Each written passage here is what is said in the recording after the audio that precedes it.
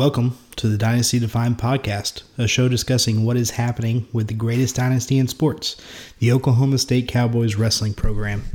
I'm your host, Lee Cothran, and today we are going to discuss a couple of topics that hopefully will help you get through your post-Thanksgiving dinner walk to get away from your uncle from Ada that won't shut up about how his Sooners are going to put us in our place on Saturday, and that nobody cares about wrestling. Thanksgiving, Bedlam, fantasy football crunch time, basketball season heating up. There's a ton going on. So thanks for spending an hour with me this week. I really appreciate it. And I know that there's the Bedlam cloud hanging over us this week. So although very excited, again, go listen to the Feels Like 45 podcast preview of the Bedlam game. They talk a lot about why we need to be confident about this one and why our Pokes are going to pull this off and go into the Big 12 title game with a win on their record and that monkey off their back. So really excited to see what happens on Saturday. In the OSU wrestling orbit, a couple of news topics have come up that I want to talk about, and then we will preview the upcoming home opener against Drexel, which will be on Sunday. First, wrestling media and Twitter is obsessed with the GOAT conversation.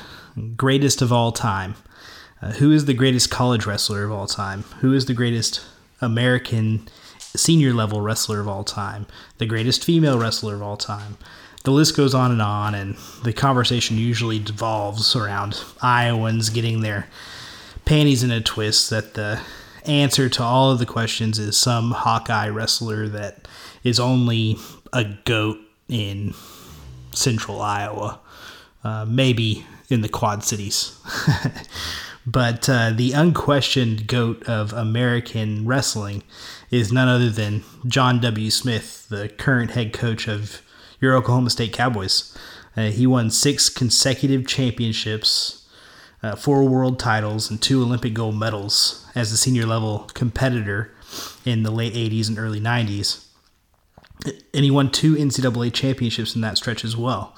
He revolutionized the low single attacks. He was slick. He was fast. He was deceptively strong. He really changed the sport.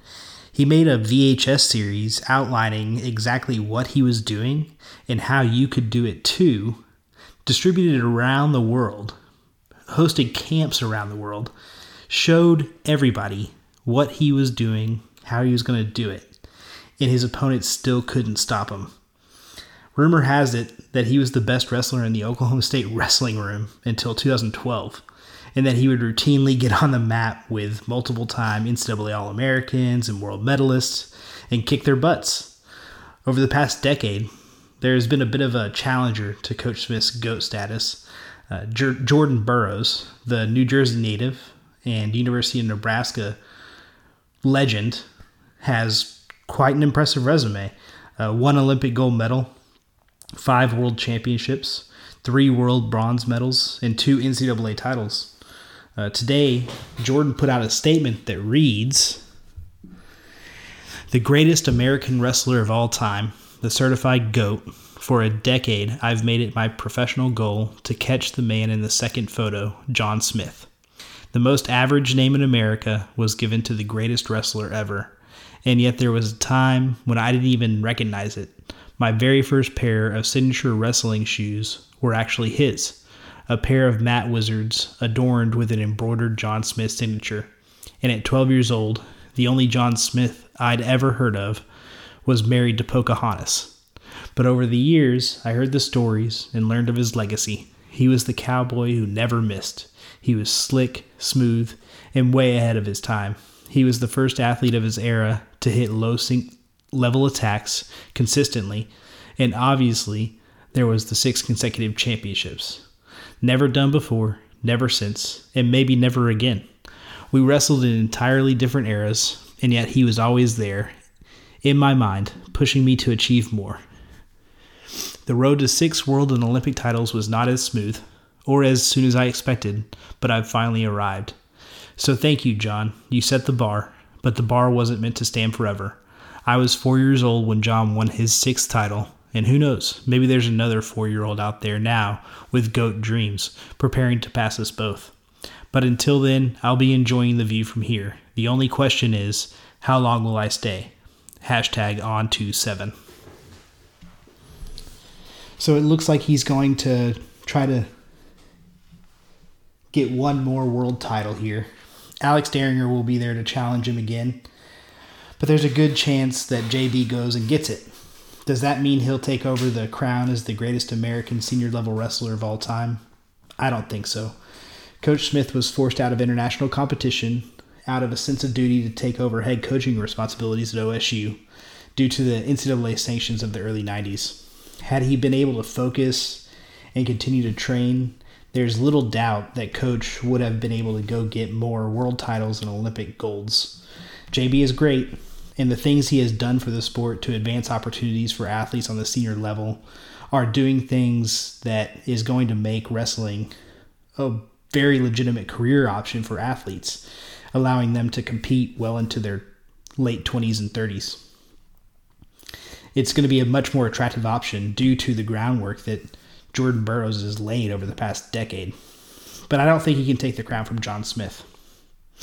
Then somebody made a graphic showing the best college wrestlers by decade. Earl McCready of Oklahoma State got the title for the 1920s. Ross Flood, another Oklahoma State wrestler, for the 30s. And Pat Smith, another Oklahoma State legend, for the 1990s. But Dan Gable got the nod for the 1960s. Now, Gable was a great wrestler, 2-time NCAA champion, only lost one match as a varsity wrestler at Iowa State, and went on to win an Olympic gold. He also might be the greatest college coach ever for what he accomplished at Iowa. As much as I may hate to admit that, and as much as I may hate him for allegedly playing a hand in cutting Coach Smith's senior level career short by reporting OSU's violations that Iowa was almost certainly committing as well. But regardless, the best college wrestler of the 1960s was not Dan Gable at Iowa State. It was Yohiro Utaki from Oklahoma State. Yohiro Utaki never lost a match in 3 years of NCAA competition, in a time when you could only be a varsity wrestler for 3 years. He not only didn't lose a match, reportedly he only gave up one takedown in his entire 3-year NCAA career. He gave up 0 offensive points in the Olympics after his sophomore year at Oklahoma State on his way to winning gold in 1964. He also didn't compete at all between 1964 and 1968 outside of NCAA competition. And in 1968, he won an Olympic gold again. So Yohiro Utaki is unquestionably the greatest wrestler of the 1960s in college wrestling. And he's probably one of the 3 or 4 greatest college wrestlers of all time. Obviously, you have your Cale Sanderson, who is up there. But Yohiro Utaki, I don't think many people really argue that if they know about him, he was the best. And Spencer Lee, the great Iowa wrestler, backs that up. He's been talking about it on Twitter. Seth Duckworth's been talking about it. If you want to join the conversation, they're having at it on Twitter. Seth's been tweeting about it quite a bit. So yeah, GOAT conversations are littered with Oklahoma State names, mostly because wrestling started before 1974, a fact that Iowa fans have trouble grasping, and we have a long history of producing excellence, something I want to dig in more as this podcast goes along, and we'll definitely talk about more of the history of our program and why we should be proud of it. Now, we'll move on to the Drexel duel, and we'll discuss the highlight matches, what's interesting, what's the biggest match of the night, where's the biggest chance for an upset, how many bonus matches will there be, we'll see what the final score will be, as we've been doing in these previews along the way. So we'll just keep it simple here. This one should be a pretty straightforward duel. Drexel, they have some solid wrestlers, and it's a good program, but they're pretty overmatched in this one. So it's going to be a pretty straightforward one, and should result in a dominant win for the Pokes. At 125 pounds, Mastro, who's ranked number 15, which we could talk about, he kind of got jobbed on rankings. He beat the number 5 wrestler in the weight class, and he jumped up 4 spots, and McKee, who was number 5, dropped 7 spots. So either they really respect the 14 guys ahead of Mastro a lot, or they weren't really impressed with Mastro's win, which Mastro kind of dominated McKee. I don't really understand the thought process behind that ranking, but it'll work itself out in the wash. It's still early in the season, and I think Mastro is going to end up being a top 6 or 7 guy by February anyway, so it doesn't really matter. I'm sure Mastro doesn't really care. But he's going to take on Antonio Menino, a senior from Deptford, New Jersey. Mastro is the reigning Big 12 Wrestler of the Week, so he's got that going for him, which is nice. And he's going to face an experienced wrestler here in Menino, who was the 33 seed for the 2020 NCAAs. And it looks like he took a red shirt in 2021, so he didn't compete last year. But unfortunately, he didn't get to wrestle in the NCAAs in 2020. I'm sure he's going to be trying to accomplish that here in his final season at Drexel. But regardless, even though he's an experienced wrestler, and Mastro has certainly shown that he can make a mistake here and there, I don't think that's going to necessarily happen in this one. Mastro seems to have cleaned up a lot of those things, and I think he's going to coast to a pretty easy decision in this match, putting the Pokes up 3-0 immediately out of the gate. And then we'll see, again, that great 1-2 punch that we've really gotten used to over the past several years. When Dayton takes the match, he's going to take on Dion Pleasant, a freshman from Piscataway, New Jersey. And, Dayton's going to do what Dayton does against guys like this, especially a freshman. It's a guy who just hasn't really wrestled much at this level. He didn't really wrestle much as a junior wrestler. His accolades just really aren't there. It's impressive that he went and won the job as a freshman at Drexel, but I think Dayton's going to handle him pretty easily. I would imagine that a tech fall is certainly on the table here. I would love to see Dayton work to that. Go get a tech fall, go get a pin. That's what we want to see from Dayton Fix. He got called out last year after his suspension by several guys in the national wrestling media. Dayton doesn't score bonus points. He doesn't get pins. He doesn't pin guys. He doesn't get tech falls. He doesn't really get major decisions. He just goes out and he wrestles and he wins, and he's technically sound, and he does what he needs to do to take care of business. And up to the Big 12 finals, he proved them wrong. He bonused everybody. So I know that, we haven't necessarily seen him do that this year, but would really not be nice to see Dayton take the opportunity here against a overmatched wrestler and really pack it on. I think I'm going to pick Dayton to finish a tech fall, which is going to put the Pokes up 8-0 here early. Carter Young is ranked number 28, and he's going to take on Tyler Williams, a junior from Telford, Pennsylvania. JD Money asked on Twitter, how much weight or muscle does Carter need to gain? Or was his performance in Minnesota just off? Looked to me like he's small for the weight. And yeah, JD, I don't necessarily disagree that he is a little bit small for 141. I don't think he necessarily needs to put on a lot of weight or even necessarily a lot of muscle. He'll grow into that weight class because I think he is a more natural 133 right now.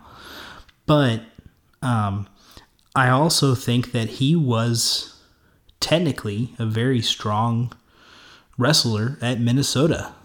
He was able to get to Berglund's leg.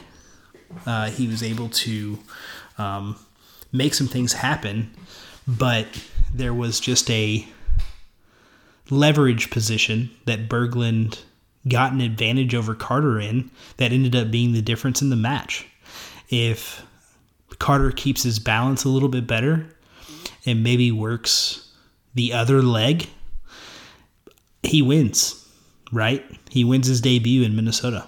So I think there may have been some jitters there. I think there may have been some inexperience, right, versus an experienced wrestler in Berglund that he just wasn't necessarily prepared for. And that ended up being the difference in that 6-4 decision loss for Carter. I don't think that kind of thing is going to happen again. I think that Carter is going to learn from that. We know that he's a very cerebral wrestler. He puts losses out of mind quickly. And honestly, I think that, eliminating that distraction early is good for any wrestler. You don't need to go 4 years undefeated. You just need to go 4 years and finish in the top 8 all 4 years. So I think he's going to put that behind him, and I think he's going to go win this match on Sunday, certainly, but continue to show that he is what we expect him to be, a really strong, technically sound, fast, and talented wrestler. And I expect him to really bounce back from that loss here and pick up a decision win against the junior from Drexel, which is going to put the Pokes up 10-0 going into 149, where G, who's ranked number 24, is going to take on Luke Nichter, a sophomore from Chambersburg, Pennsylvania. Nichter was a 2021 NCAA qualifier, and he was majored by Abbas from Stanford. So it was not a great NCAA tournament for the sophomore from Drexel. But then again, not many people are going to have a lot of fun against Abbas from Stanford. G, I think that he's going to settle into the weight. He said in an interview that it was a rough cut for him going to Palo Alto, and that he's adjusting to being down at 149 pounds. So I really expect him to have been settled in here and to really dominate this one and pick up at least a major decision. If we see him work those collar ties and try to work that inside trip that he's very fond of, or maybe some hip throws that I know he's also fond of, then I think we could see him finish a fall. But it's hard to pick falls. It's hard to pin guys in NCAA wrestling. So I usually am going to steer against picking falls, but it wouldn't surprise me if G was able to do that against this opponent, especially as he's getting his groove back. But I'm going to pick him to pick up a major decision here and finish 14. And that's going to put the Pokes up 14-0 going into 157 pounds. And this is really, these next three are really where the duel gets a little bit more interesting because the opponents are a little bit better. So Wyatt Sheets is ranked number 16. And he's taking on Parker Kropman, who's number 32, a graduate senior from Rochester, New York. Kropman transferred from Binghamton a couple of years ago, and he's a two-time NCAA qualifier. Wyatt did major him in the last duel between Drexel and Oklahoma State. That was an interesting match. If we recall, Wyatt was able to really just work his takedowns, right? He was able to rack up a lot of riding time, get a turn, work 2 takedowns, and then that was that, right? So I think that it wouldn't be surprising to see Wyatt do that again, although Kropman, with a couple more years under his belt, may be a bit tougher this time around.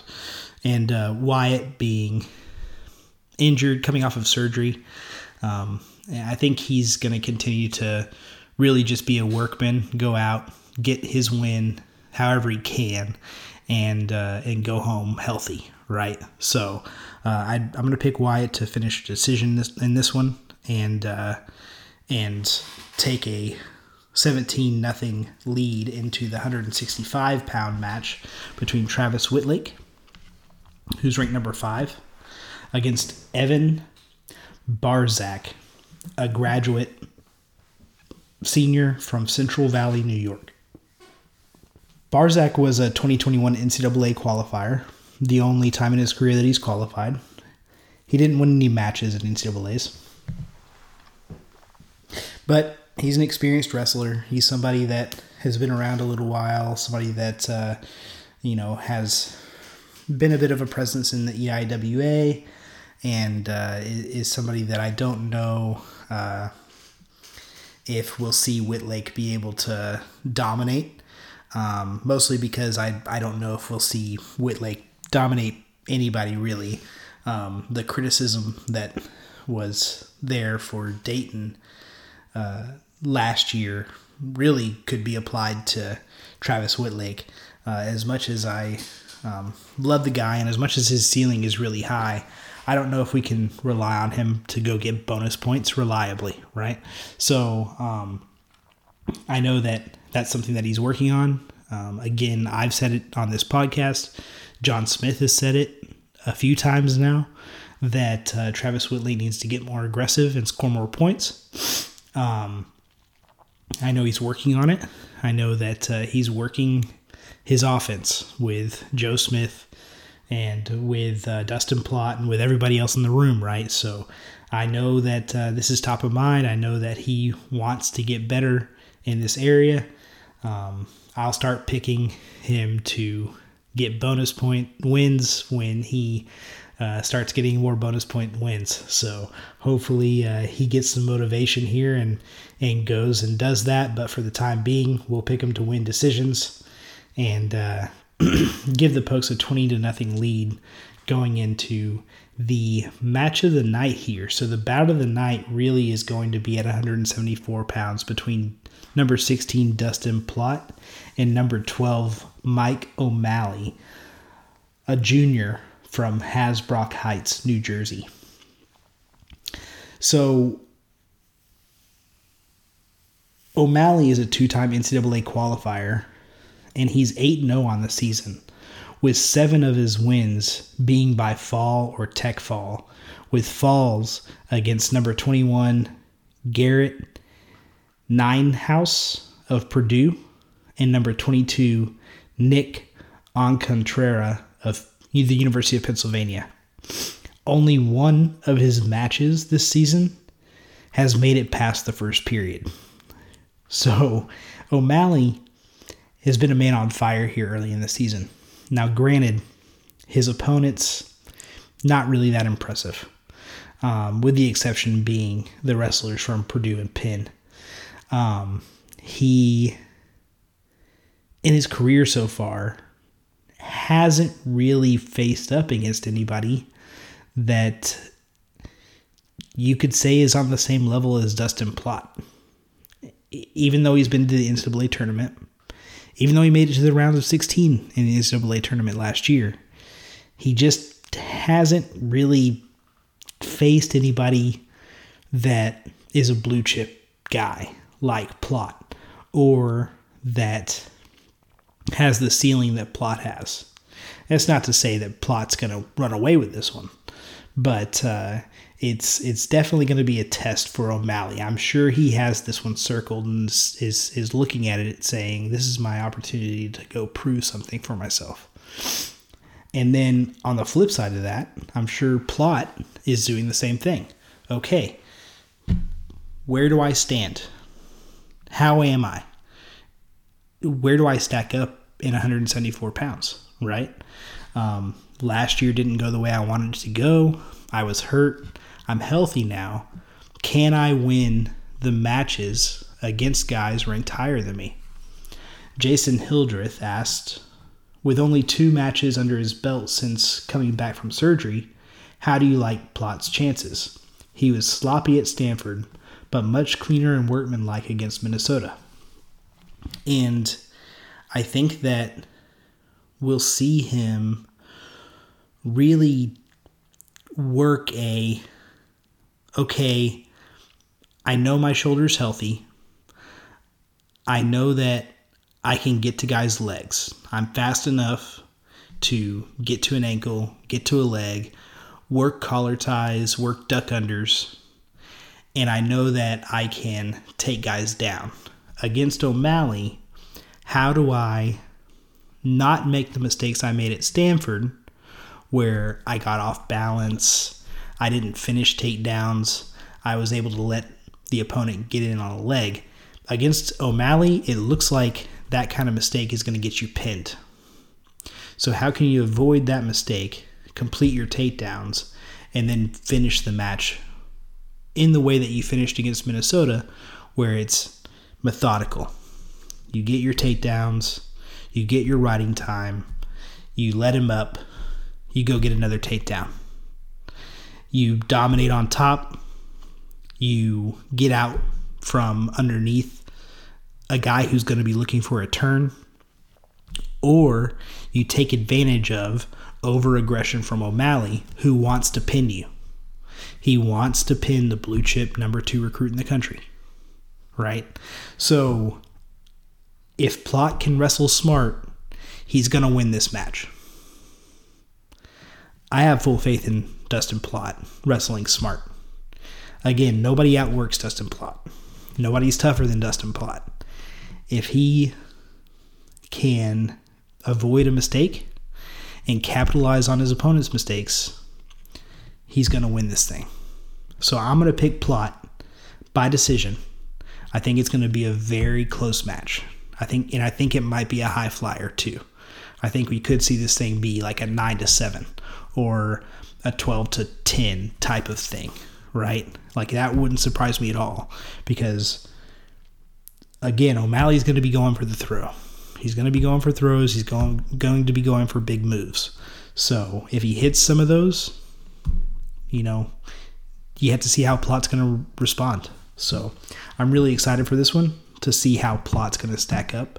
I really think that Plott, again, is a guy who's going to be competing for national championships. So I expect him to win this one by outsmarting his opponent. If that's the case, the Pokes are going to take a 23-0 lead into what has been a murderer's row here at the upper 3 weights when they're not wrestling Olympic gold medalists. So at 184 pounds, number 7 Dakota Gear is taking on Brian McLaughlin, a senior from Woodbridge, New Jersey. McLaughlin is a 2-time NCAA qualifier at 197 pounds. And in 2020, he actually beat Nick Reenan and Sam Dupre at 197 pounds, which those 2 wrestlers are really, really good. Nick Reenan's a Texan that was wrestling at NC State, and Sam Dupre was at Binghamton. Both guys NCAA qualifiers, all Americans, I'm pretty sure. So McLaughlin can wrestle. Which Dakota Gear do we get? Do we get Stanford to go to gear? Do we get Minnesota to go to gear? Right? So Stanford to go to gear is going to win by major decision over McLaughlin. And that's what I'm going to pick. I'm going to have full faith in Dakota to go out and finish that off and get the put the Pokes up 27-0 going into Mr. Fast Twitch's matchup against Sean O'Malley, a senior from Hasbrook Heights, New Jersey, older brother of 174's Mike O'Malley. Sean O'Malley actually beat Austin Harris in the 2019 duel 2-1 at heavyweight. He's mostly wrestled heavyweight in his career. This year he's cut down to 197 pounds. Just because he beat Austin Harris at heavyweight doesn't mean he's going to give AJ Ferrari a test. I think that AJ is going to continue to treat these things like shows, and I think he wants to go get a tech fall. So I'm picking him to do that. I'm picking him to go get a tech fall, which is going to put the Pokes up 32-0. AJ, I think that he's really backing up his talk, right? So I think that he's really excited about this. He's going to be at home. I think he's been promoting on campus really well. He takes a lot of pictures around campus. He's, the man out there, taking pictures at football games, taking pictures with co-eds, doing his thing, being kind of a weirdo on campus. But I think that's great. I think that people are going to show up to go watch the AJ Ferrari show, and I think he's going to give the people what he wants out there. So I'm really excited to see it and how he performs in his first home action of the season as a national champ. And then we'll go into the heavyweight match. Serber is ranked number 31, and he'll take on Liam Dietrich, a freshman from Pawling, New York. Not much film out there on Dietrich. Don't know much about him. He's a true freshman this season. He's a big kid. Didn't really wrestle much on junior circuits. Was a placer a couple times in the New York State tournament. But I think that Serber's going to get back to the form that we saw him in at Stanford, where he majored Peter Ming. So I expect him to do that here against Dietrich as well. Ming is a really good wrestler, and I'd imagine that Serber's going to really want to seek to repair his reputation after the match against Gable. So expect him to major as well and get some bonus points there and finish this thing up with a 36-0 win for the Pokes. So a dominant opening duel to the home stretch that the Pokes are in here for the 2021-2022 season. And that's going to be that. So, a couple of history topics there for you. And then the duel recap. Really exciting stuff here for the Cowboys. Jason Hildreth asked another question. With many of the Cowboys being heavy favorites, what would you like to see the guys working on? I really want to see some of these guys work on stretching these matches out, right? Getting turns, working from the top. How are they going to be able to score more bonus points, right? I want to see major decisions. I want to see tech falls, and it would be great to see a pin or two, right? Pins get the people going. So if AJ can go get a pin, if Dayton can go get a pin, if G can go get a pin, if Gear can go get a pin, that's what really keeps people engaged. People love to see that. People love to experience it when it happens. Think back to Nick Piccinini over Spencer Lee. Yeah, that's a little bit different because Spencer Lee's Spencer Lee. But think about how it blew the roof off the building, right? Pins always do that in Gallagher-Iva. So people love to see it. I think a lot of new fans are going to be in the building. So really want to see them make it exciting for those new fans. I'd like to also thank Oklahoma Wrestle They are posting Dynasty Defined on their feed on Rockfin. If you got to this podcast through the Rockfin feed, thank you so much for listening. Really excited to be partnered up with the folks at O Wrestle. Give them a follow on Twitter. And as always, please continue to ask me questions. We'll be back on Tuesday of next week. Enjoy your Thanksgiving with your family, even with your, Sooner fan uncle who is uneducated on how much his school that he cheers for cares about wrestling. And, you can always inform them. You can always educate them. It's always more fun to talk about wrestling, and especially wrestling in Oklahoma, than it is to talk about a lot of the other topics that your crazy uncle may bring up at the dinner table tomorrow or today. Thanks for listening. Please participate here. Please ask questions via the Anchor link, via Twitter. At Lee Cothran is where you can find me. And we will see y'all on Tuesday to recap the Drexel duel. Looking forward to it. And go Pokes.